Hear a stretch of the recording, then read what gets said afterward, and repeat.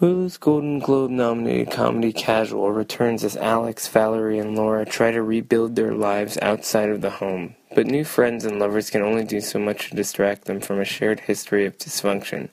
From director Jason Reitman and writer Xander Lehman, all new episodes of Casual are now streaming on Hulu.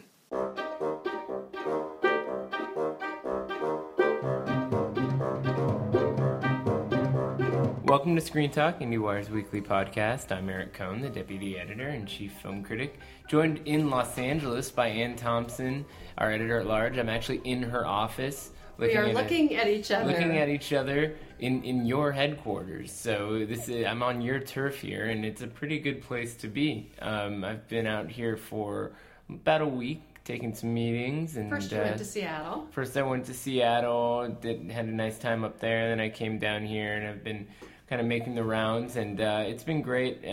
Seattle was a nice sort of prelude to coming out to LA and doing some of the stuff I've been doing out here, because while it's not what I would say is sort of a top-tier festival, it is a great place for different people in the film community to gather and kind of talk about how things are going in a sort of casual environment. So I like that festival. It's a sprawling, large, it's sort of on a scale like San Francisco. It goes on for a very long time. It's a very similar vibe in the sense that you have this great city. It's a major metropolitan city. It's a great film-going town, if not an industry. Talent comes on board. What I do in Seattle every year is I help organize a couple of different panels. I make some suggestions for some guests and things like that. And so the last few years, we've helped put together a distribution panel and a film criticism panel. And so this year, the distribution panel was at 11 a.m. on a Saturday. And it was part of this thing called Catalyst. SIFT Catalyst was like a new kind of weekend convention as part of the festival. And 11 a.m. on a Saturday, it was completely full. And I think that tells you about it. On the panel? So Rajendra Roy from MoMA, the chief curator of film, was the moderator. They had Kent Sanderson from Bleecker Street. There was Danielle, an acquisitions guy. There was an acquisitions person from The Orchard. There was Dylan Marchetti, who's now at Wellgo, used to be at Variance. And Rob Williams from Participant. So it was a great variety of voices, a really interesting kind of spectrum of possibilities. What did you learn? Well, I guess what I found so fascinating was that there used to be such a hostile reputation for the nature of distribution and what you really get out of hearing from them. Well, the Harvey Weinstein mythology that I think a lot of filmmakers are aware of is that getting distribution for your film is not an easy thing to do, and these are not easy people to work with. And there was a sense of almost a collaborative process through which these different distributors are complementary to each other. You know, maybe you want to go with a more traditional theatrical approach like Bleecker Street, or maybe you're interested in working with somebody like IFC or The Orchard, and all these different companies seem to have different ways of working with different kinds of movies. And I think hearing that the variety of approaches on a single panel in some ways was provided sort of an idealistic way of looking at the state of independent film distribution. We don't always hear that from people. You love that. I love that. Well, and I have to tell you, it was complimentary to Ted Hope's keynote speech, which didn't go into a ton of detail about what he's doing at Amazon Studios, but Ted Hope is a very idealistic guy, and I thought that it made sense to have somebody like that speaking to a room full of filmmakers, because whereas there are ways that you can cast doom and gloom on the state of filmmaking, especially as it's more and more of a competitive landscape, it is a very welcoming community, and when you isolate it and you put it in a room like that, you really do get the sense that the community survives irrespective of exactly what the hard business realities are. And the film criticism panel, which we did, I think spoke to that as well. We had Lindsay Barr from AP. We had this great guy, Dave Chen from Slash Film, and the kind of scope of voices, John DeFore from Hollywood Reporter. It gives you the sense that, people, in terms of people who talk about movies today professionally, even there's this sense of almost like a cooperative process. Like, okay, we all like doing this. We all like this medium. So let's just figure out the best ways of making it work with the resources at our disposal. Now, John DeFore has been a sort of professional freelance critic, and I know he used to contribute to the Hollywood Reporter. But what my sense of David Chen is he's a podcaster who has a day job.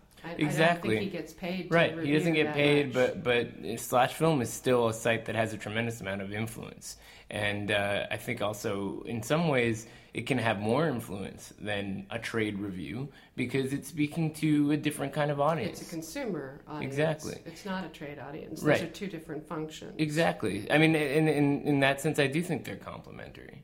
So there is something really fascinating to some degree about the fragmentation of our media landscape and the way that different people can have different roles to play in the way that they champion movies or other kinds of culture. The online universe especially espouses more enthusiastic fans than journalistic professionals. Sure. Now in our universe, I would say that we're IndieWire, in a way that's very different from Slash Film, has become more professional as it has matured. And even though it has retained the organic community of the film world, it's also existing in the trade universe now more than it did at the beginning. Yeah, and I think those terms don't even mean the same things that they used to because it's a much more porous world out there. Yeah. You know. Well, the online world especially.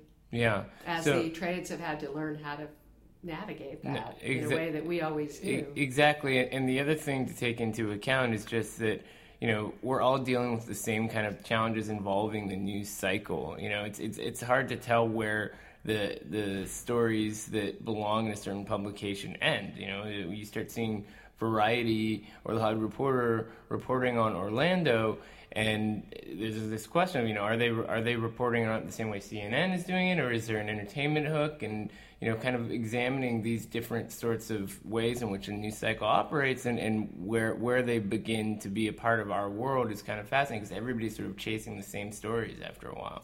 Well, I think all right, I was having a conversation with someone about this yesterday. There's a balancing act that has to occur, but, you know, if you want to succeed in this world, you know, we all have art and commerce, you know, balancing acts that we have to be involved in. So if IndieWire has and any other website for that matter has enterprise stories, longer quality stories, good writing, you know, that's all good. But we also have to put up some stuff that's going to be clickbait. Right. And it's a question of how high quality we can get away with that being. But it's a you know, a lot of sites we admire, you know, haven't been willing to make those compromises in order to pull in the eyeballs that they need to pull in. And this is more than ever. If you don't play the game, you lose. Right. No, it's a really interesting kind of conundrum. The more that you look at different stories that are out there, you can kind of contemplate what the thinking is behind why this story and why now. But I do bring up Orlando because I think we should talk about it as it's played out in our corner of the media cycle, because there have been some really fascinating stories about that tragedy that do pertain to what we do. Specifically about some of the movies that are out there. Well, there's some gun movies. Some documentaries. At Sundance. Speaking is difficult. AJ Schnack's short film, which was part of Laura Poitras's Field of Vision series, which deals with gun violence and specifically one shooting incident. So that's one that's out there that I think has some viewable now on the site? Yeah, and it has renewed currency because of the conversations going on around gun control. And remind people of where they can see Field of Vision online. Well, they can go to the website for Field of Vision, and you can stream all kinds of stuff on there. So that one in particular, I think is you know, is worth checking out because it allows people to kind of formulate ways of talking about gun control through a personal lens, and for the most part we're talking in the abstract, or you're talking through these immediate terrors rather than talking through the kind of intimate nature of how they affect people. But the other story that we were talking about in relation to gun control over the past week was this Katie Couric produced documentary, Under the Gun. That was at Sundance which was also at Sundance, and was one in which the NRA is basically trying to take this movie down by saying that there was a scene in the movie that completely misrepresented a certain exchange. The filmmaker says, I guess so, but it's serving an agenda. And it's fascinating to me how people look at what a movie can do to affect change, and they don't see the strategy. They just see it as, you know, propaganda or whatever. I mean, it completely misses the point. It's interesting how a big organization, what happened, all right, Alex Gibney, you know, got into, you know, when he did Enron back in the day, you know, he got into, you know, some pushback from the corporation, and this happens to him all the time, poor man, you know. I don't feel that bad for him. I don't either. He can hold his own, but it was a little scary when he was doing the Scientology doc, because they really went after him and attempted to taint the movie, and that's what's going on here with the NRA, which doesn't like the subject matter of this movie and is trying to affect how it's being perceived.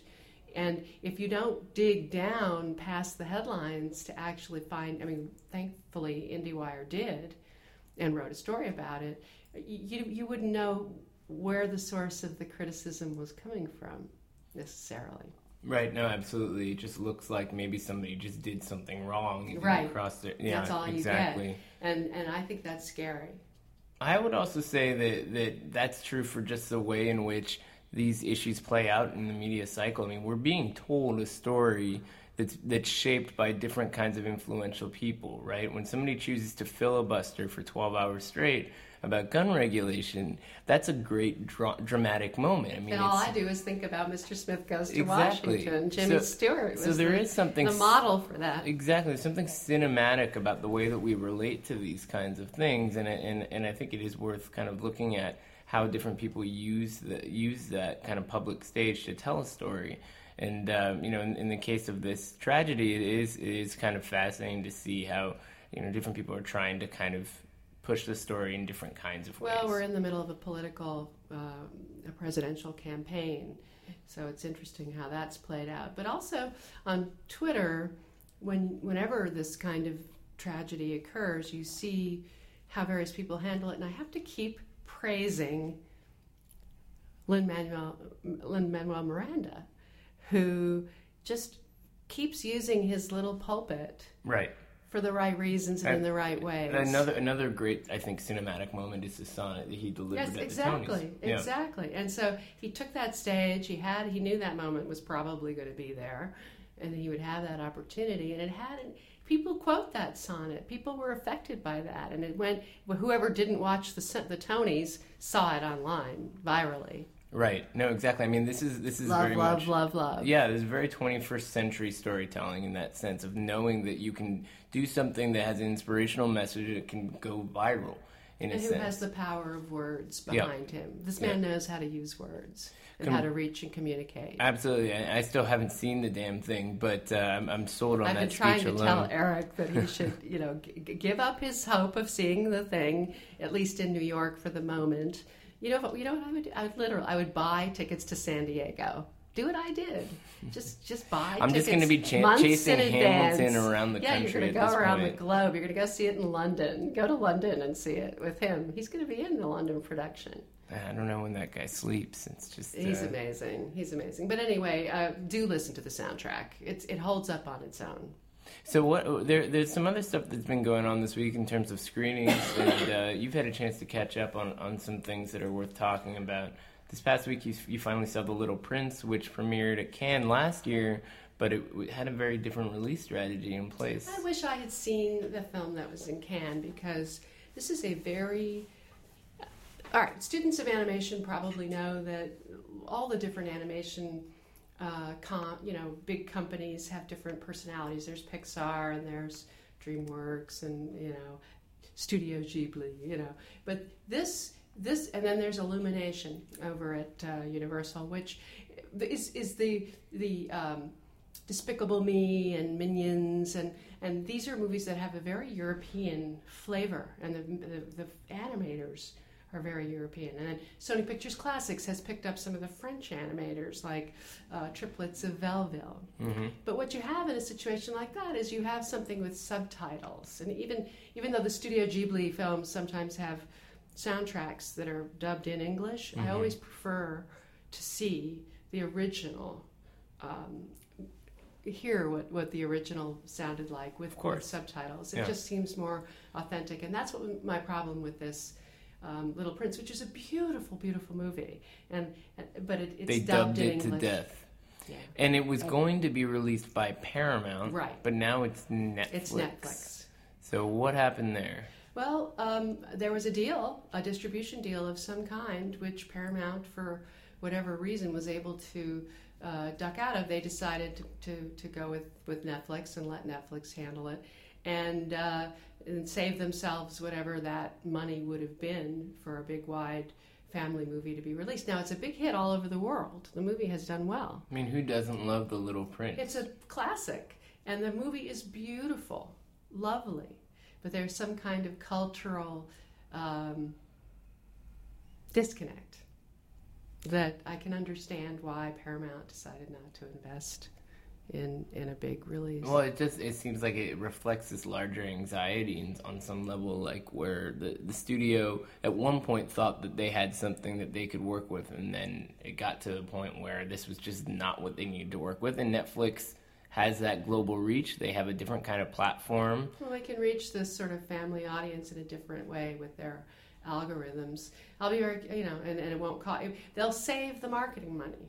Is what it really amounts to. And what do they need to market? They just throw it up on the home screen with a play button, and it's a done deal, right? But I still would like to see. I would have loved to have seen that French version. And then the other one I saw this week, which played at Cannes, and I missed it there, is Cohen Media, which is a big Francophile company. They love the French, and they love classic films, and they love. They're getting into the restoration business as well, and they've restored 1992 James Ivory classic Howard's End, which stars Helena Bonham Carter and Emma Thompson as two sisters, and then Anthony Hopkins and Vanessa Redgrave are the Wilcoxes. And I don't know if you remember it, but it was sublimely, deliciously pleasurable to sink into that chair and just immerse myself in that world. I mean, I'm the original Anglophile. It holds Downton up. Abbey fan. Yeah, it holds up in the Downton Abbey level. So beautiful. Also hard to imagine, honestly, that any studio would make that film now. But it's going to get re-released. It's going to have a re-release in September, late August in New York, and early September in L.A. So, I mean, do you think that the release of this movie is primarily tapping into like people like you who essentially are saying, you remember the kind of the wonderful appeal of a movie like that, or is it an attempt to kind of create a new audience for this movie? I think it's one of those classic, it's like an anniversary thing, where you create DVD value and you send it out again, and you remind people of what they loved. I bet people go to see it. I bet the art house audience goes to see it. What's not to like? Well, speaking of reminding people what they love, there's a new Pixar movie opening this week, Finding Dory, which certainly seems to be getting some of the best reactions for a Pixar movie since last year with Inside Out. Good Dinosaur didn't exactly go over in a huge way, but I guess what I've noticed about the reactions to Finding Dory, I thought the movie was really solid, is that Inside Out was seen as sort of a class of its own. Finding Dory is seen as a kind of, it's weird to say it, but an old school Pixar movie in a way. I mean, it's doing something that's kind of fun and can be appreciated by a young viewer, but at the same time is operating on that other level where there's something subtler happening. That's what they do. I mean, nobody does it better, and nobody has done it more consistently over the years. And some people have been tough on them on some of their sequels. Like me, yeah. But Toy Story 3 is one of the great movies of all time. I'm sorry. Oh, I just turned on. This happens. I hate this. If you go to Metacritic, that they let the trailer run automatically. And there's Dory hopping around. Yeah. So I was just looking up the review on Metacritic at 77, which is good. Not too shabby. Not, but it's not like, not 90 next level or something. I think what's happening with this movie, I would be shocked if it didn't do incredibly well, but it is a very light-hearted movie, even though it does have a lot going on in terms of how it speaks to a character who's essentially developmentally disabled. I mean, Dory's memory loss becomes this kind of heartbreaking plot point in a big opening sequence that does mirror up in certain ways in terms of the passage of time and kind of the sad things that come out of that. But it's a little light and fun in certain moments. I mean, it's as a piece of animation, I have to say, what they did. First of all, they solved the problem, and Bill Deswitz did a nice interview with Andrew Stanton today that's on the site, of how to deal with her disability as a storytelling device. You know? So they had to figure out that she couldn't be the lead driver, that she had to have someone piloting the story because with her every couple of minutes co-pilot. She forgets what's going on, so you think about that from a writing perspective. So she can't be alone. Absolutely exactly. The writing challenge was huge. Right. And so they figured out the octopus. And what's great about the octopus, if you know anything about animation, is that it would have been impossible to do just a few years ago. It would have been impossible to do 13 years ago with the first the way the guy movie. Moves and blends into his surroundings and so forth. Brilliant. It's but fun just to watch. as an animated thing, they do what they do on the basis of skeletons. And it's all figured out, and with a thing like this, it doesn't have a skeleton. It's just constantly moving. And it's a septopus, if I'm not mistaken, because Exactly. he's missing a tentacle. Exactly. It's good. I found something like Inside Out to be just astounding on every level in terms of the way that it fused this philosophical idea about how our emotions play into our identity with this really imaginative visual adventure. This one is a visual adventure with some really compelling ideas, but it's a softer movie. I think it's gentler in certain ways. The takeaway isn't quite as grand, and I'm not knocking the movie for that per se. I don't see it as quite on the same level from a narrative standpoint. But Pixar sets these standards that are impossible. That's the problem. Yeah. You can't compare this to Inside Out. I don't see. It is delightful, and the there's a sequence where Dory, who is Ellen DeGeneres, does a great job. Dory's a fish. So how they deal with how the fish moves from place to place is this octopus. You're right. Putting it in a jug, or putting it in a bowl, or putting it in a watering can, or whatever it is. And it's how they get from place to place. There's this great sequence where Dory has to figure out how to leap onto these moving fountains and get into this other pool, and there's a bird that's going to carry them. It's just intricate and delightful. Don't spoil it. No, it's wonderful. Well, maybe some fraction of the audience that feels like they're not into a Pixar movie at the moment will go check out Swiss Army Man, which is my plug of the moment. It's different audience. Another aquatic This is an older, film. more sophisticated, R-rated audience. It's I don't even know if does it have a rating? Yeah, probably. But it's another movie that involves people traveling through water in strange lands. With Paul Dano and Daniel Radcliffe as a corpse that slowly becomes more and more animated. But I do think that it's kind of cool that those two movies are coming out together, because if you saw them together, they're both doing things that I think are surprising in certain ways, because they're operating with traditional genres and turning them inside out. And there are many different ways in which that can work. Pixar does it on sort of through the lens of popular culture, and this movie is taking things that seem familiar and turning them into something more surreal and strange. And it's just kind of nice when you see a release schedule where there's that kind of experimentation happening on multiple different levels. So just to bring that idealistic point full circle from what I was saying earlier, this is a really good weekend to be a movie lover, because there's just some really good stuff on, for a wide variety of sensibilities. It's doing similar kinds of things in terms of reminding us why we like movies. But outside of that conversation, we also have to come to the Oscar situation, because you've done some updates to your Oscar charts, and that means this conversation, as much of a quieter period of time as it is right now, is continuing. So yeah, we put up our Oscar charts this week. Not all of them, just the main. I think we actually put up the main categories along with animation.